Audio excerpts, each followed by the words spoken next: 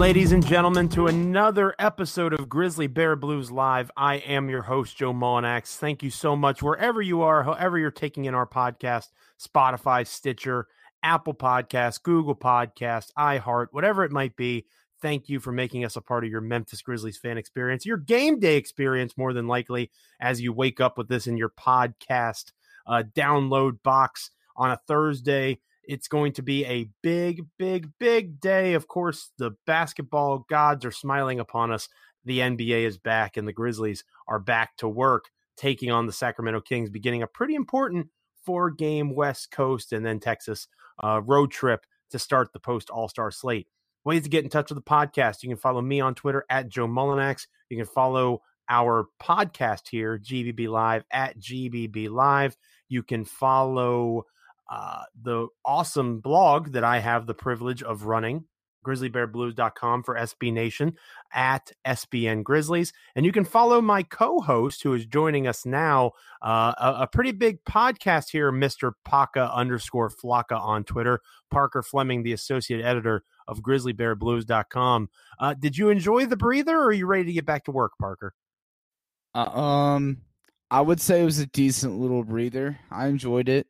Got some nice post All-Star break centric features up. So it was good, kind of just like, decompress, not have to go from my 9-to-5 job straight downtown to cover a game. So that was pretty nice. Yeah, and in a good way, I guess, that break kind of continues because the Grizzlies are on the road so much here coming up in the next few weeks.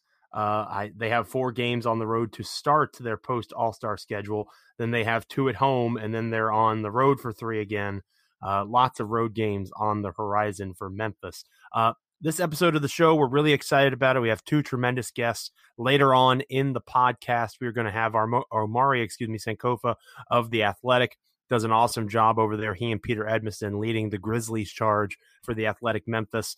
We're going to talk to him about a variety of Grizzlies topics. We're going to put him on his spot, feet to the fire, get a record prediction out of him.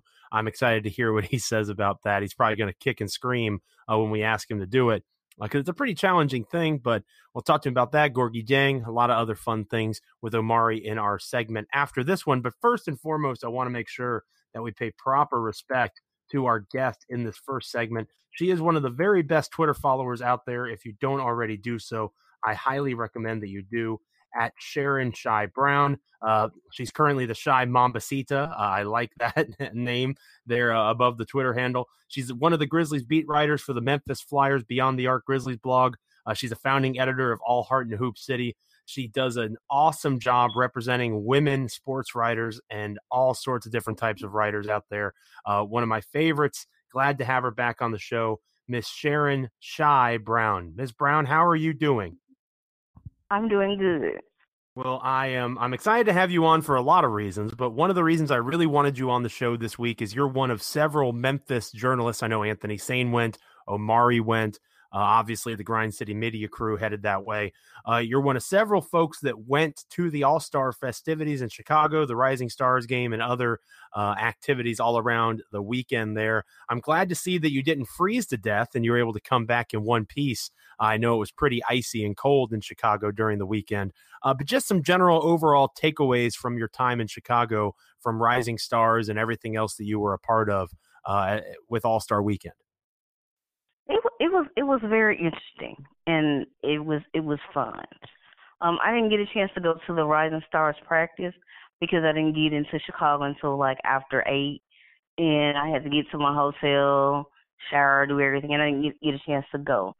So I went to the game, the Rising Stars game. It was pretty awesome. I really liked that game, and then of course I liked when the Grizzlies players were playing and everything.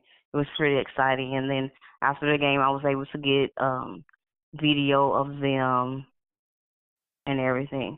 But the most fun I had was on Saturday morning, the media day at the Wintrust Center, where I saw everybody. And I had a chance to interview Matt Barnes and ask him about his time in Memphis. And he said some pretty good things about the organization and the fans. That's great. I was able to take a picture of all the top players like on Team LeBron and the people who was participating in All-Star Saturday Night and Team Giannis. Very cool. I'm really interested in the game itself with the Grizzlies players that you mentioned a moment ago. Obviously, Ja Morant, Jaren Jackson Jr., Brandon Clark participate. Brandon Clark on the world team, Jaren and Ja on the U.S. team. A lot of people make a lot of the attention that Zion Williamson gets compared to Ja Morant. Obviously, Zion, I think, has played 10 games or so in his NBA career so far, and he's been electric in just about every minute of those appearances. But Ja's been doing it for longer. Most folks agree he's the definitive frontrunner for the Rookie of the Year award at this stage of the game. You were in the arena. Did you notice any difference between, when Zion had the ball versus when Ja had the ball? Obviously, they had a couple of connections on alley-oops. Was there like a tangible difference when Ja or Zion was doing their thing compared to everybody else on the floor, or was it just kind of an overall appreciation? Because obviously Trae Young, Luka Doncic, all those folks were involved in the process too. I just think it was just an overall appreciation. I think the fans really loved everybody. People was just happy to be there. No, that's true. And Parker did a good job earlier this week writing for us over at grizzlybearblues.com about how the league is in good hands. I think he hit the nail on the head, and the Grizzlies are fortunate with their 3 reps from the Rising Stars Challenge. I'm curious as to your take on this, Shai, because obviously you have those 3 guys, Ja, Jaren, and Brandon. They take part in the All-Star weekend festivities, but it's the first event, right? The first major day, that Friday, where it's the celebrity game, which I feel like the term celebrity is getting looser and looser every year. And then you have the Rising Stars Challenge.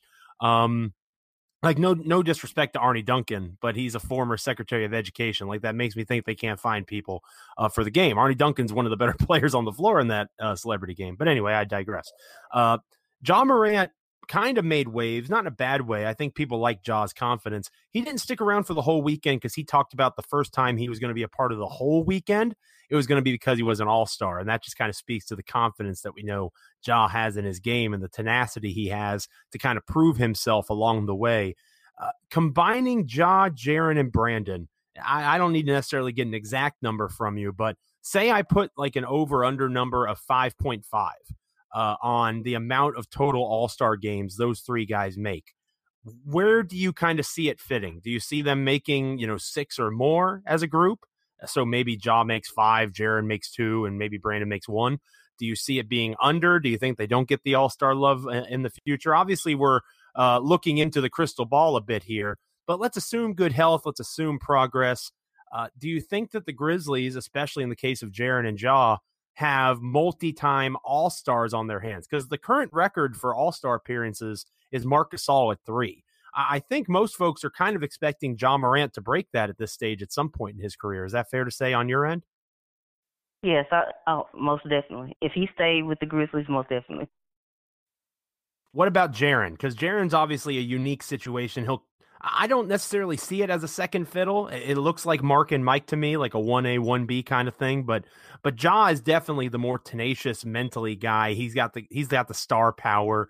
Do you think Jaren will be in that mix too, or do you think it's going to be more of a process with him being kind of second to Ja on the All-Star stuff? But I think most definitely Jaren would be, because he's a unique player. And he plays good on both ends of the floor. So I think Jaren's going to get his proper props too, especially when he's becoming a reliable 3-point shooter. Right, and so Joe mentioned Ja Morant, Brandon Clark, Jaren Jackson Jr., and now post All-Star break, we're looking forward to adding Justice Winslow to the mix. And Shai, I want to hear your thoughts on how you think Justice Winslow mixes in with those 3 guys. Well, I was reading an article today. It was saying something about Dillon Brooks coming off the bench in favor of Justice Winslow. And I didn't really like that part because, Dillon's been in starting lineup for most of the season. So I don't know if they're going to have Justice to come off the bench since he's, recovering from injury, starting out. And I think maybe he will slide in the starting lineup over Kyle Anderson. But I think he's going to fit in pretty good with the team. Do you think he's going to make it back before the playoffs? Hopefully the playoffs start. If so, you give like an estimate of when he should be back. Honestly, I am not sure. I know the Grizzlies said that they're working on him to come back. I don't know. He probably will be able to come back probably back in 3 weeks. But I'm not sure.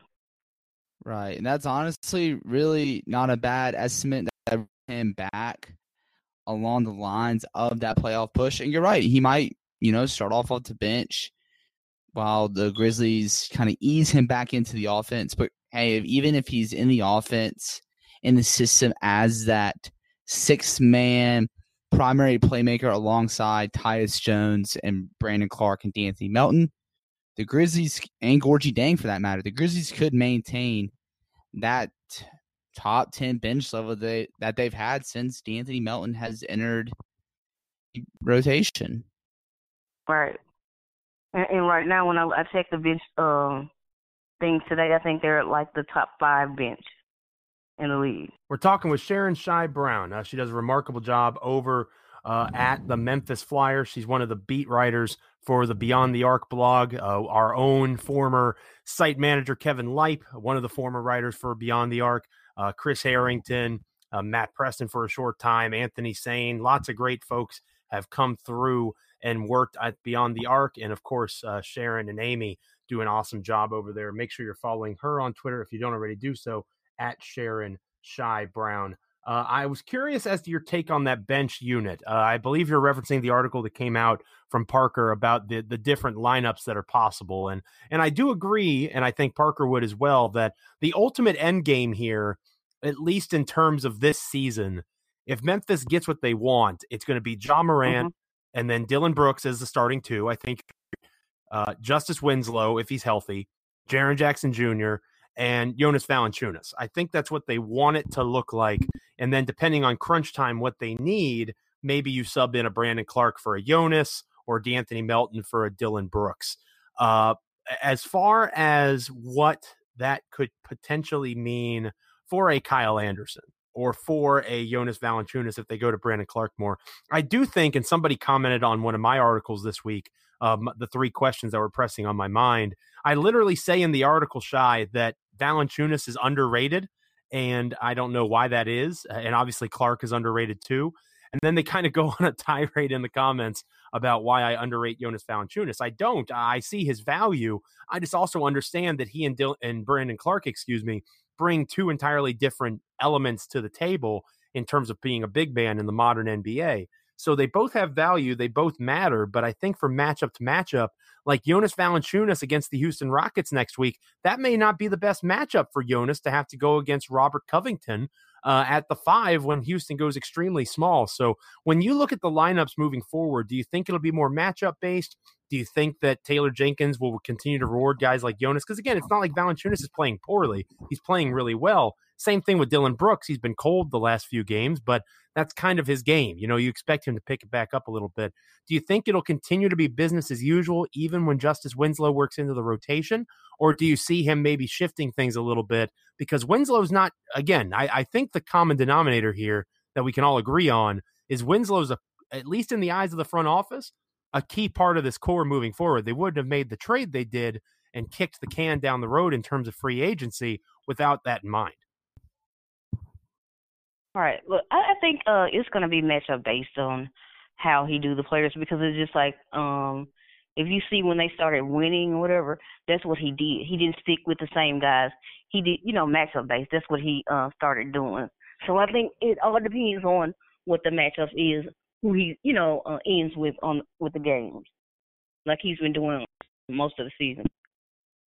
We're finishing up here with the Shy Mambasita herself, Sharon Shai Brown. Make sure you're following her on Twitter, at Sharon Shai Brown. Again, Grizzlies beat writer for the Memphis Flyers. She does a great job, did a great job, as the founding editor of All Heart and Hoop City.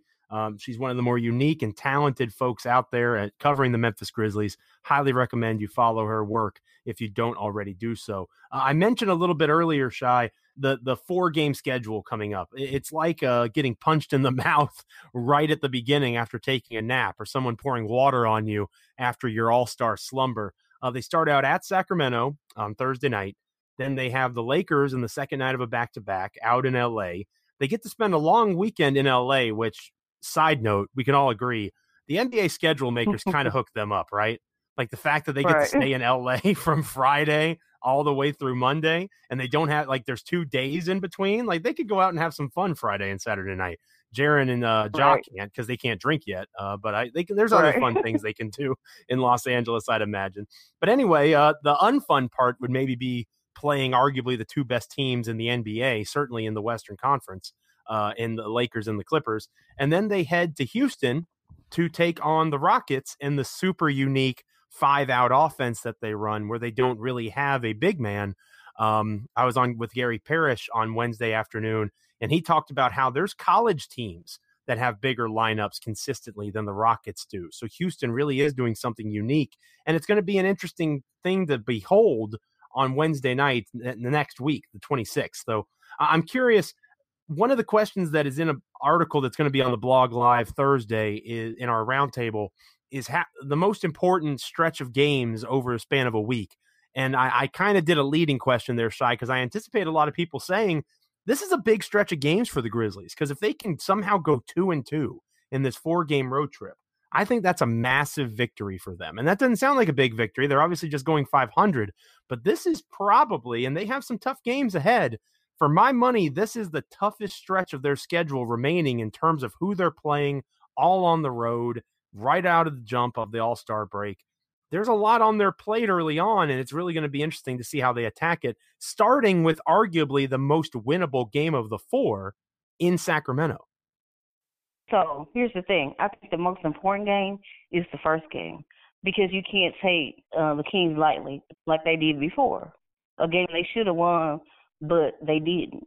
So I think that's the most important game. And then, like, the rest of the 3, what happened, it's whatever going to happen is going to happen.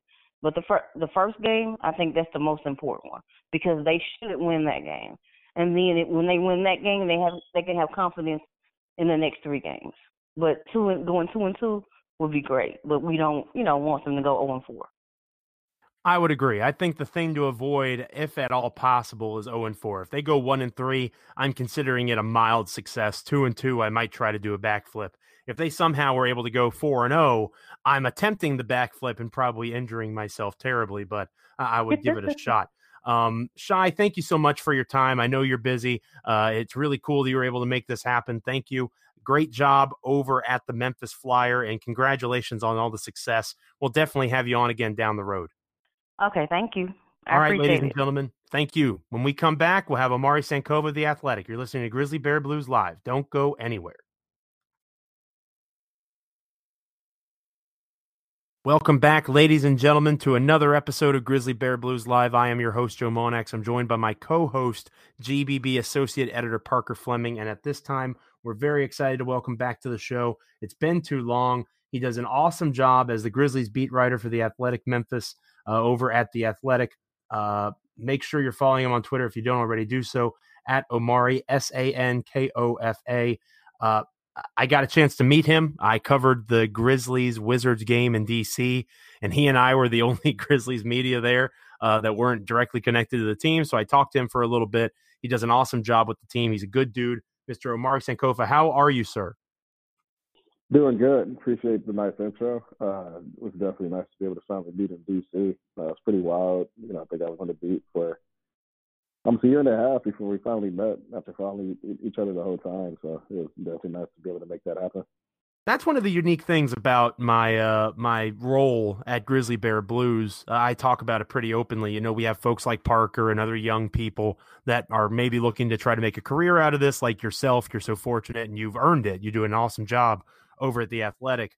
I'm kind of at the peak, you know what I mean? Like, there is no, given my location and my education level and all that stuff, I'm a teacher and football coach by trade. Folks that follow my work probably know that. I talk about it a decent amount, but this is kind of the peak for me. And I work with a lot of people that have used GBB to go to other places and other levels. And it's really fun to watch that and kind of not have that pressure of what's my next step. I'm kind of at the top of what I'm capable of, which is cool. But it's always good to see folks like you have success. And I know that you're going to continue to do work Good work, I should say.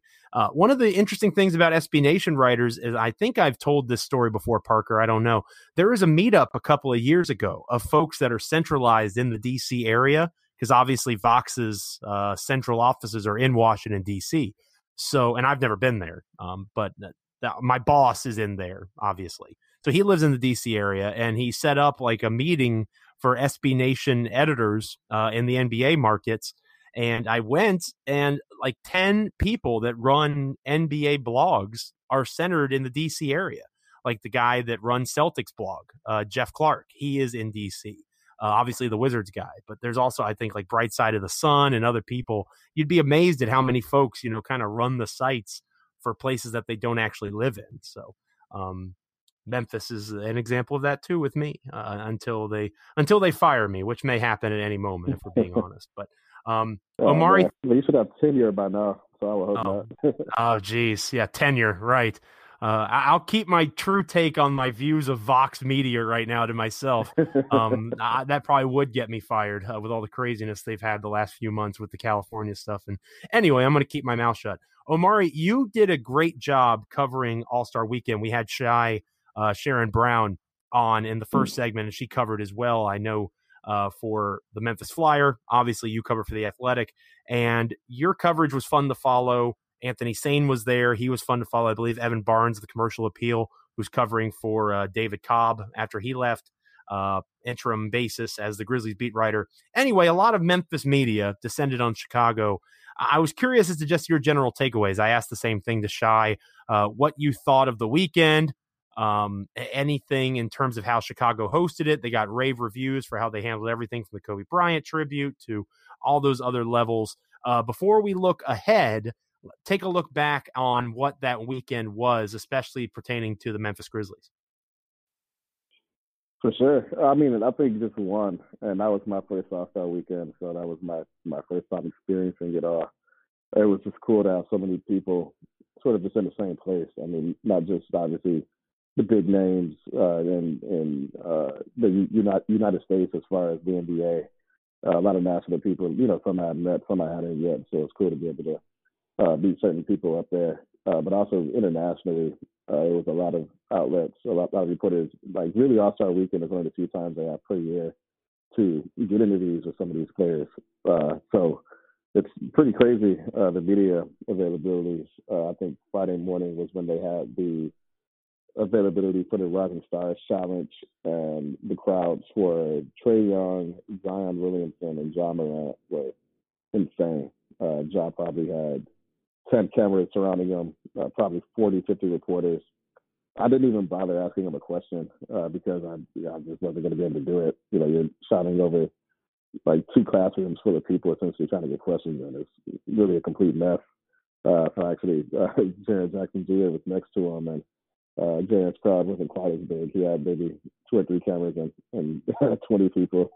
And, he sees me and he's like, "Oh, what's up, Omari?" And it was just kind of like unattended, like, "Yeah, so you're not talking to Zion, so I guess you're talking to me, huh?" I was just like, "Hey, what's going on there?" But it was definitely cool to see how popular Ja Morant is, for him to be pretty much on that same plane as a Zion, obviously number 1 pick, big star coming out of Duke, and then Trae Young, who was voted into the actual All-Star game in the East, and as emerged as one of the NBA's brightest young stars. Ja was pretty much right there with them. So if there's any way I can highlight how big Ja's become popularity-wise, then that's pretty much it. Beyond that, I mean, whole weekend was cool. I definitely did miss the you get the commentary during the dunk contest from Shaq and Kenny and Charles and the whole TNT crew. You don't hear it live in the arena, so that was a little bit of a bummer. But at the same time, I mean, I think pound for pound, this was one of the best All-Star weekends we've had in a long time. That was probably the second best dunk contest we've gotten in the last 11 years. Of course, with 2016 being number 1.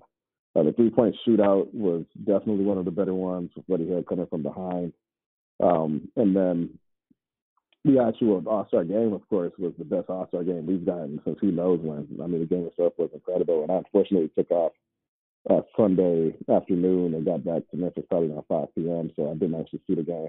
live. But next year, I hopefully will be there for the game because I now see that that's not something I should probably skip. This game is going to mean something going forward. Well, I mean, in fairness to you, there are no Grizzlies involved, and I'm sure it's a long weekend, a lot of sitting and waiting. I saw somebody, because everybody tweets out pictures of themselves, on the court or looking at the arena or in front of the bean if you're not going to freeze to death. And, there's a lot of fun things about the event, but I wish I could give credit to the media member, and you may have seen it, Omari. Somebody tweeted out what All-Star Weekend actually looks like. And I know you and Parker are much more familiar with the media spaces than me. I've covered over my 5 or 6 years doing this, or 7 now, I guess. Goodness gracious! But anyway, you guys cover on a more consistent basis. Of course, there's desks and there's setups where people can write, and it was just like rows and rows of folding chairs and like power strips and Ethernet cables.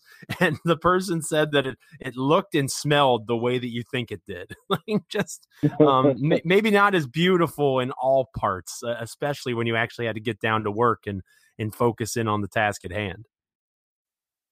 It's a little haphazard. You just have so many people there at the same time that, you're kind of working on top of each other a little bit.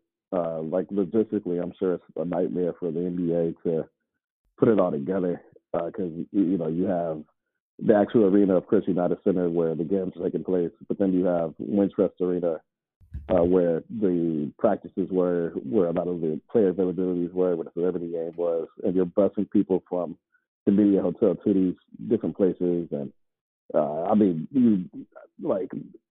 would say probably there's 5, 6, maybe 7 hotels that probably hosted, I would say 80% of all the people that were there. And then, the rest of the people probably just did their own thing. But, there's a ton of people. And, from a coverage standpoint, it can make it challenging because you have a question you want to ask the guy that you just can't ask them, not from lack of effort, but just because you have a 20-minute window and 200 people passing by all trying to get their own question in. Whatever it may be, it definitely highlights. One, just how popular the league is. If you have so many people from so many different countries who come and want they're part of it essentially. But next year, I think I'll definitely have a different game plan as far as my own coverage plan because it's not the easiest event to cover for those reasons. Everybody gets asked this question, or at least I've heard a version of this question, listening to podcasts and radio shows. Every year around this time, whether it was Chris Vernon back in the day on 92.9, and obviously Jason and John are in that time slot now, and I have the chance to be on with Gary Parrish, and you got Wolo and Stats and Middays, all these different shows. It's always a talking point in Memphis sports talk radio. Could Memphis host an all-star game? You saw it firsthand. You have the benefit of being an outsider to Memphis. There's a lot of folks that grow up in Memphis, and I talk about the Memphis bubble a lot. You're one of those guys that's kind of like me. You're outside the Memphis bubble coming in. Do you think Memphis could actually have the infrastructure in place to host an all-star game down the road? Maybe a ways off. I know that Memphis is adding a lot of stuff downtown. There are hotels being built now. The Pinch District is supposed to see the siege redevelopment. They're building some stuff up in the area in between FedEx Forum and AutoZone Park. So I think Memphis will get to the point to where it can. But as of now, I just don't know if Memphis has the infrastructure. You don't have a second basketball arena outside of FedEx Forum where, you could kind of host that auxiliary stuff. I don't think the league would necessarily want to, bus people from FedEx Forum all the way down to Landers Center. I think that's just a little bit excessive. And then from that, just to the hotel space you need. Again, like Chicago has some pretty massive hotels in the downtown area, and not everybody can even stay in the media hotel. It's like the Sheraton Grand. It's like a 24th floor hotel that was at capacity, and you had a lot of spillover from there. I think this just needs a little bit more. We're just not quite there yet. Maybe if they added a basketball court back to the pyramid and there's some other things, they could kind of finagle it. But as of now, I just think Memphis would have to build some more stuff up to get to that point. I think that's a fair and reasonable response, Omari. Good job. And I think that I'm going to test that again. I can always kind of tell your Memphis bubbleism from responses to questions like this. Ja Morant, and I talked to Shai about this in the first segment, famously, or maybe infamously, depending on how you view Morant, most folks love him, said that he was leaving All-Star Weekend early, similar to you, but maybe for different reasons. He said he wanted to see the whole weekend when he earned it, essentially, like when he was an All-Star himself. Maybe he's only a year or two away from that. Who knows? My question for you is the all-time record for Grizzlies All-Star appearances is 3 by Marc Gasol. Do you think Ja Morant breaks that record? And if so, you don't have to give me an exact year, but how many seasons do you think it would take for him to do that? Because you got to remember, Steph Curry's coming back, Klay Thompson's coming back. Obviously, Luka Doncic isn't going anywhere. Zion Williamson wasn't an all-star this past year, but you'd imagine he will be in the future. There's going to be spots filling up as some of these guys age out. How many all-star games do you think Ja Morant makes as a member of the Memphis Grizzlies, assuming he's here for what, at least the next 8 years until he hits unrestricted free agency? And that's worst case scenario. Maybe he's here longer than that. I think Ja Morant would definitely get more than 3 in his career. I think you look at the fact that he got 700,000 votes for the All-Star game this year, which is 7 times more than Trae Young got last year. And then Trae Young, I think he got it more than 2 million. I want to say he got close to 3 million, but I haven't looked at the number in a few weeks. But pretty significant rise from year 1 to year 2 in popularity for him. And I think it's not outside the possibility that Ja could also see really big rise of this popularity. Now, I don't know if it's going to be big enough to supplant guys, like you mentioned, Steph Curry, who will likely be healthy next season, and then you also have Klay Thompson, who will be healthy, and of course, he's a popular guy. It's tough to say. You look at a guy like Chris Paul, like he was in the All-Star game this year. He was the coach's voting man. And that was his first appearance in 4 years. His last appearance was 2016. Damian Lillard, like another guy who is obviously a great player, but kind of seems to be on the cusp of making the All-Star game some years. Like he did it 14, 15, and then actually missed it in 2016 and 2017.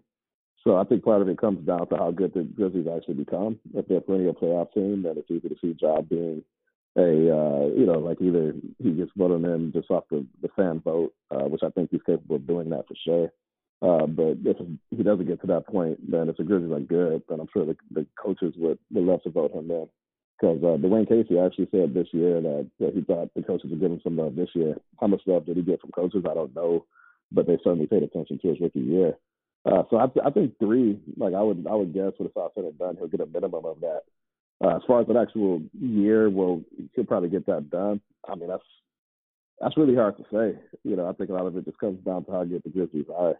Just rebuild, keeps going according to plan, and they're pretty a playoff team. And I think that would increase his odds significantly. If something happens and that's not the case, and he's more in that, like Devin Booker, De'Aaron Fox mode, given he'll be more popular than those guys, but still. Then that would make his path a lot harder. So he's going to need the Grizzlies essentially to kind of help him out and be good for the next decade. Right, Omari. And in the last segment, we talked with Shai about the acquisition of Justice Winslow and his eventual role in the team alongside Ja Morant, Jaren Jackson Jr., Brandon Clarke. And so with Gorgui Dieng, he's another one that's kind of popular because the Grizzlies finally have a backup 5. They no longer have to play Brandon Clarke out as a backup center. They now have Gorgui Dieng. And it's easy to look at his price tag and be like, how does he fit here? He's a lot of money. But how do you see the short-term and perhaps long-term fit here with Gorgui Dieng? Short term, I think he has a pretty clear role. He has extra insurance at that center spot, which if there were any definitely consists this season, I think it was that. We have nights where Jaren gets himself into foul trouble and ends up playing 7-8 minutes in the first half. And then, especially this past month where Bruno got hurt and then, of course, traded a couple weeks ago. You're playing Yuta at the 5, you're playing Collington at the 5, you're playing Brandon Clarke 4 minutes at the 5. And none of those guys are really centers. Even Brandon Clarke's been significantly better at the 4 than at the 5 this season. I just don't know if Brandon Clarke's and NBA 5, like he played that at Gonzaga, but I think at 6'8", 215 pounds, it's going to be extremely matchup dependent for him. So on those nights when Jaren Jackson Jr. gets into foul trouble, which will likely happen more this season, Gorgui Dieng, like he fits in perfectly right there, just as your third center who occasionally is going to have to play 20-plus minutes a game. I thought he looked really good against Portland last week. I think he only played 12 to 15 minutes, if that. But looked really comfortable defensively, moved really well. He just looks like an overall solid player. You know, he can even shoot it a little bit. He gives you a lot of the same things you get from Jonas Valanciunas, but he may actually be a better defender than Jonas Valanciunas just because he can move in space better. And this is off of a one-game sample size. I'm not, pretending I watch him every night in Minnesota, but he did look really good that night. He looked better than Jonas that night. So I think Dang in the short term will certainly have a role just in that. Next season, you figure if Jaren still struggles with foul trouble, then Terry Jenkins will have to call on Gorgui Dieng's number more often than not. And now you're getting 48 minutes of good play at the center position every single night. So obvious role there.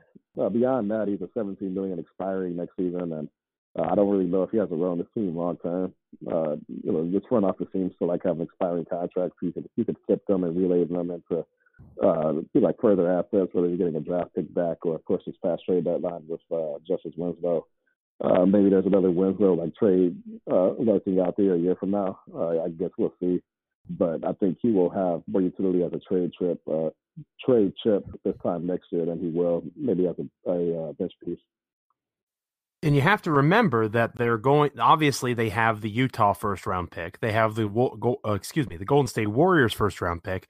They have a plethora of second round picks. That Gorgui Dieng contract paired with those selections, that probably gets you somebody pretty good. I don't know if that's enough to get you a Buddy Hield or a Zach LaVine, or you'd probably have to tack on a third first rounder to get into the Bradley Beal, Devin Booker realm. But you mentioned it there, Omari, and I think it's an important point to make, and it's a compliment to Zach Kleiman and his front office. You see them positioning themselves to be ready if something happens that is unforeseen. Like Chicago probably doesn't want to trade Zach LaVine. He's probably their best young prospect in terms of value on a contract, in terms of his ability to score the basketball. He's still very young. Devin Booker, obviously, I don't think Phoenix wants to move on from him. Bradley Beal, I know Washington doesn't want to move on from him, but I'm obsessed with the idea of Beal on Beal Street. So let's say, this time 11 months from now, Bradley Beal is languishing next to John Wall, who is not what he once was. The Wizards are continuing to spin their wheels. They fire Scott Brooks. None of this is outside of the realm of possibility. They want to get off of that big contract because they're not going to get off of the John Wall deal. And Memphis is offering 2 or 3 first-round picks because they will have conveyed the pick to Boston this year. That's a near lock at this point. And that because of that, they'll have a pick of their own, the Utah pick, the Golden State pick, and expiring contract in Gorgui Dieng. And in theory, if Justice Winslow isn't working out the way that he should have been, Justice Winslow's last year on his deal isn't expiring as a team option, so they could opt out of that. They could get first rounders and get off of the Bradley Beal money, and Memphis could acquire, holy crap, Bradley Beal. It's not likely, but I think that this front office puts themselves in a spot to take advantage of the misfortune or the mismanagement of other organizations in a much superior or a more superior way than certainly the last front office. And in terms of the NBA, I think they are a Golden State, Boston Celtics kind of light years mentality. It seems like they're a chess move or two ahead of everybody else on the board. Absolutely. And we saw, of course, them make some of their moves last year as far as how they acquired Josh Jackson and De'Anthony Melton for asset-wise, not as much. And then, of course, you got Iguodala for free. So that's the advantage of having a pick surplus is that, it's probably beneficial to get off of some of those picks if it means that you can get a franchise guy like a Beal or like a Zach LaVine or whoever it might be. Will they be willing to do that? Will that opportunity come up? We don't know. But they have the expiring contracts to make such a deal work.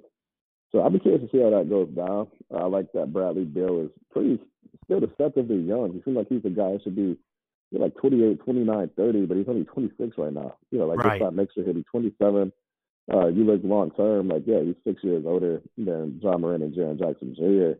But, assuming he stays healthy, he's still a guy who will play at a high level, for at least 4 or 5 more years.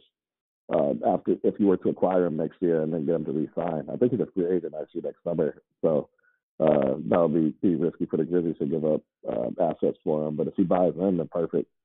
So that's the type of deal that they're in position to do if they want to pursue that.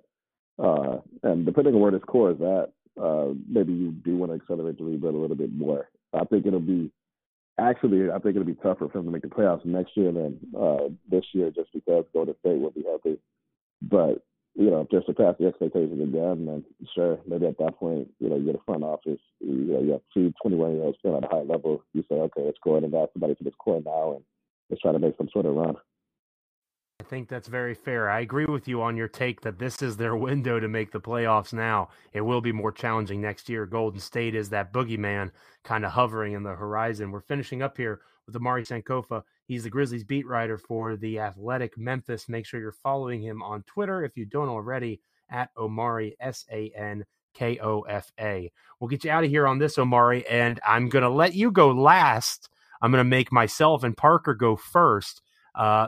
We are doing a roundtable over at Grizzly Bear Blues. It's going to go live on Thursday, and it is going to finish with a group of our writers having to predict how the Grizzlies season is going to end. A lot has been made about the schedule, how difficult it is. We talked about that with Shai in the first segment, and I think that's all fair. But I do think that these Grizzlies have earned some credit, at least with me, in terms of they're not a bad basketball team at all. In fact, if you are what your record suggests you are, they're a good basketball team. And in the year 2020, they're a very good basketball team. So I do think that we need to continue to adapt to that, myself definitely at the front of the line, and look at the schedule and say, yeah, these teams are good, but so is Memphis. So teams should be looking at their schedule and saying, oh, crap, we got to play the Grizzlies on a Tuesday night in March. That's going to be tough, So when Parker and I did our preseason preview, we had a hot take session at the end. We were supposed to each give a hot take. And my hot take was that the Grizzlies were going to have an above 500 record coming out of the All-Star break. While obviously the season has made the schedule a little tougher than I thought it would be, I stand by the idea of progress. They've shown that progress earlier than I thought they would. And I do think that definition of progress against this difficult season, or this difficult schedule, I should say, would be a 15-13 finish. So that's what I currently have them at. I have them finishing the last 28 games with a record of 15-13. That would mean that they have a overall record of 43-39, and that will certainly be good enough, in my opinion, for the 8th seed in the Western Conference. So I think that that's what it's going to look like. Parker, what do you think it's going to look like?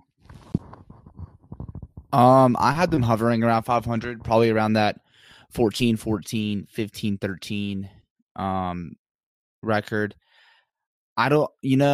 It's very easy to suggest that, this last stretch is tough. They do, by the metrics, have the toughest strength of schedule. They have a lot of road games. But I'm not going to discount the fact that, for one, they have a 500 road record. It's not like even the Philadelphia 76ers are 9-19 on the road as we're recording this podcast.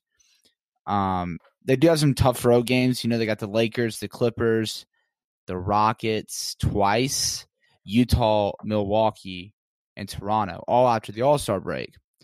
But there is a week and a half, 2 week stretch that I'm really eyeing as, okay, this could be the one that catapults them into near playoff lock status. Over the course of 10 days, they will have the Atlanta Hawks, Brooklyn Nets, Dallas Mavericks, Atlanta Hawks, Orlando Magic at home, and then the Portland Trail Blazers on the road. And that might be a more winnable game depending on the health status of Damian Lillard, who was hurt last week's game. So, who knows? If you go 4-2, 5-1, or heck, if you get on a 6-game winning streak, that season looks a whole lot different, and you could actually go into April not having to sweat as much about losing your playoff berth. I think that's all fair. I don't necessarily disagree. And that stretch is pretty important, especially that Orlando game. And that sounds crazy to say. Why is a Tuesday night game against the Orlando Magic an important game? You got to win the ones that you're supposed to win if you want to be a playoff team. And that's going to be a major measuring stick for the Grizzlies. Amari, we'll get you out of here on a twofold question because I can't believe this. I left out our Grizzly Bear Blues Live question of the day. I'm embarrassed by that. I'll get it here at the end. We'll answer it with Omari. But first, staying on this topic, how do you see the Grizzlies season finishing out in terms of their overall record? Assuming good health, I should add. Assuming good health, of course. 28 games left. I think they will go 13-15 for a final record of 41-41. And I say that because this final 14 games of the season are gauntlet. Like, it's completely crazy. You have OKC, Milwaukee, back-to-back games against the Pelicans, Boston, back-to-back games against the Raptors, the Knicks, and then you have Dallas, Portland, Denver, OKC, Philly, Houston. So 10 of those teams, if the season ended today, would be in the playoffs. 3 of those teams, you have 2 games, well, I guess 2 of those teams, but you have 3 games against the Pelicans back-to-back, and then Portland need to beat the Grizzlies to try and catch them for the A seed. So those are 13 games of the 14 you really can't miss. The Knicks are the only break in there. It's just an insane stretch. I mean, they have the hardest schedule remaining in the NBA, and that's basically why, because you're playing 13 teams that are either currently playoff teams or need to beat you to sneak into the playoffs. If they go 500 over that stretch, then that would be phenomenal. But, I mean, realistically speaking, especially given that 6 of those games are on the road, it's just tough. You know, it's a really tough stretch. But you finish with a 41-41 overall record. You know, I think that's phenomenal. That would still, I think, likely be good enough to get you into the playoffs, given that they currently have a 4-game lead over, I believe, Portland for that A seed. You're still probably fine. But, yeah, I mean, I think 13-15 is probably a little bit more likely, depending on how they handle those road games. I'm with you on 41 being the magic number. I think that gets them in. If they're 41-41, I think they're the 8th seed. And last one here, Omari, we'll get you out of here on this. The question of the day, again, apologies for bringing it out here late. We talked about Justice Winslow was shy in the first segment. Parker did. And the question of the day was, the Grizzlies have 28 games remaining in this regular season, as we just got done discussing. And how many of those games do you anticipate Justice Winslow playing? One of the options was 0, and 9% of people think that Winslow's not going to play at all this season. 15 to 27 games, so playing over half of the remaining slate, got second place with 13%. That means 78% of the responders, and thanks to the over 230 folks that voted, said that he's going to play in 1 to 14 games. I think that's a good estimate, considering maybe he doesn't play in back-to-backs. If he doesn't start up until the first or second week of March, he'll probably be on a minutes restriction. It's going to be a fascinating on-the-court example of how the Grizzlies view this season, because obviously Justice Winslow, if he's healthy, helps the Grizzlies now. But at the same time, there's a chemistry. You have Kyle Anderson starting. It'll mess up the rotation. Somebody comes out of it, most likely Josh Jackson, which theoretically speaking doesn't hurt you that much, but they're still, moving and shaking. And it's a truly new piece, guy who's new to the scheme, new to the city. So he may be a long-term core starter next to these guys, the Ja Morants and Jaren Jackson Jr.'s of the world. But in the short term, it's going to be really interesting to see how they implement him. How many games do you see Justice Winslow actually playing for Memphis in the regular season, Omari? So the Grizzlies do believe that Justice will play this season. Zach Kleiman told the media last Monday that they're confident that he will be back. So my guess would be, if we make a few assumptions, like I would assume that he would not return on his 4-game road trip. And I will assume that he will probably not play back-to-backs, just considering how the Grizzlies handled Ja Morant and Brandon Clark when they were nursing their injuries earlier in the season. So I would guess that he would make his debut on March 7th against the Hawks, because that would be the second game of a back-to-back, road home back-to-back, actually. So they would probably need a fresh body to kind of keep the other guys' minutes a little bit lower. And it's a home game, so it just feels like good timing. So if he doesn't play any back-to-backs after that, they have 2 after that, Justice Winslow would play 17 games for the Grizzlies this season. So that is my guess on the record, March 7th, when he plays 17 games. Mind meld, you're spoiler alerting. If you haven't read the roundtable for GrizzlyBearBlues.com yet, that's going to be my response. That's my exact projection. I think he comes out March 7th. So a mind meld there, which is a good thing because it's a good mind to be melded to. Mr. Omari Sankofa, great Grizzlies beat writer for The Athletic Memphis. Follow him on Twitter if you don't already do so, at Omari Sankofa. Omari, thank you so much for your time, your work over at The Athletic, and obviously we'll have you back on down the road. Yeah, appreciate that, man. Thanks for having me on. Absolutely. For Omari, for Shai, for Parker, I am Joe Mullinax. Thank you guys so much for making us a part of your GrizzlyBearBlues.com experience. Thanks for subscribing to the podcast network. Subscribe on Apple, Google Podcasts, Stitcher, Spotify, iHeart, anywhere you can get a podcast, you can get GBB Live. Again, thanks to our guests, Shai and Omari. Thanks to my co-host, Parker, and thanks to you for listening. Until next time, grind forth, Grizz Nation. This is Grizzly Bear Blues Live.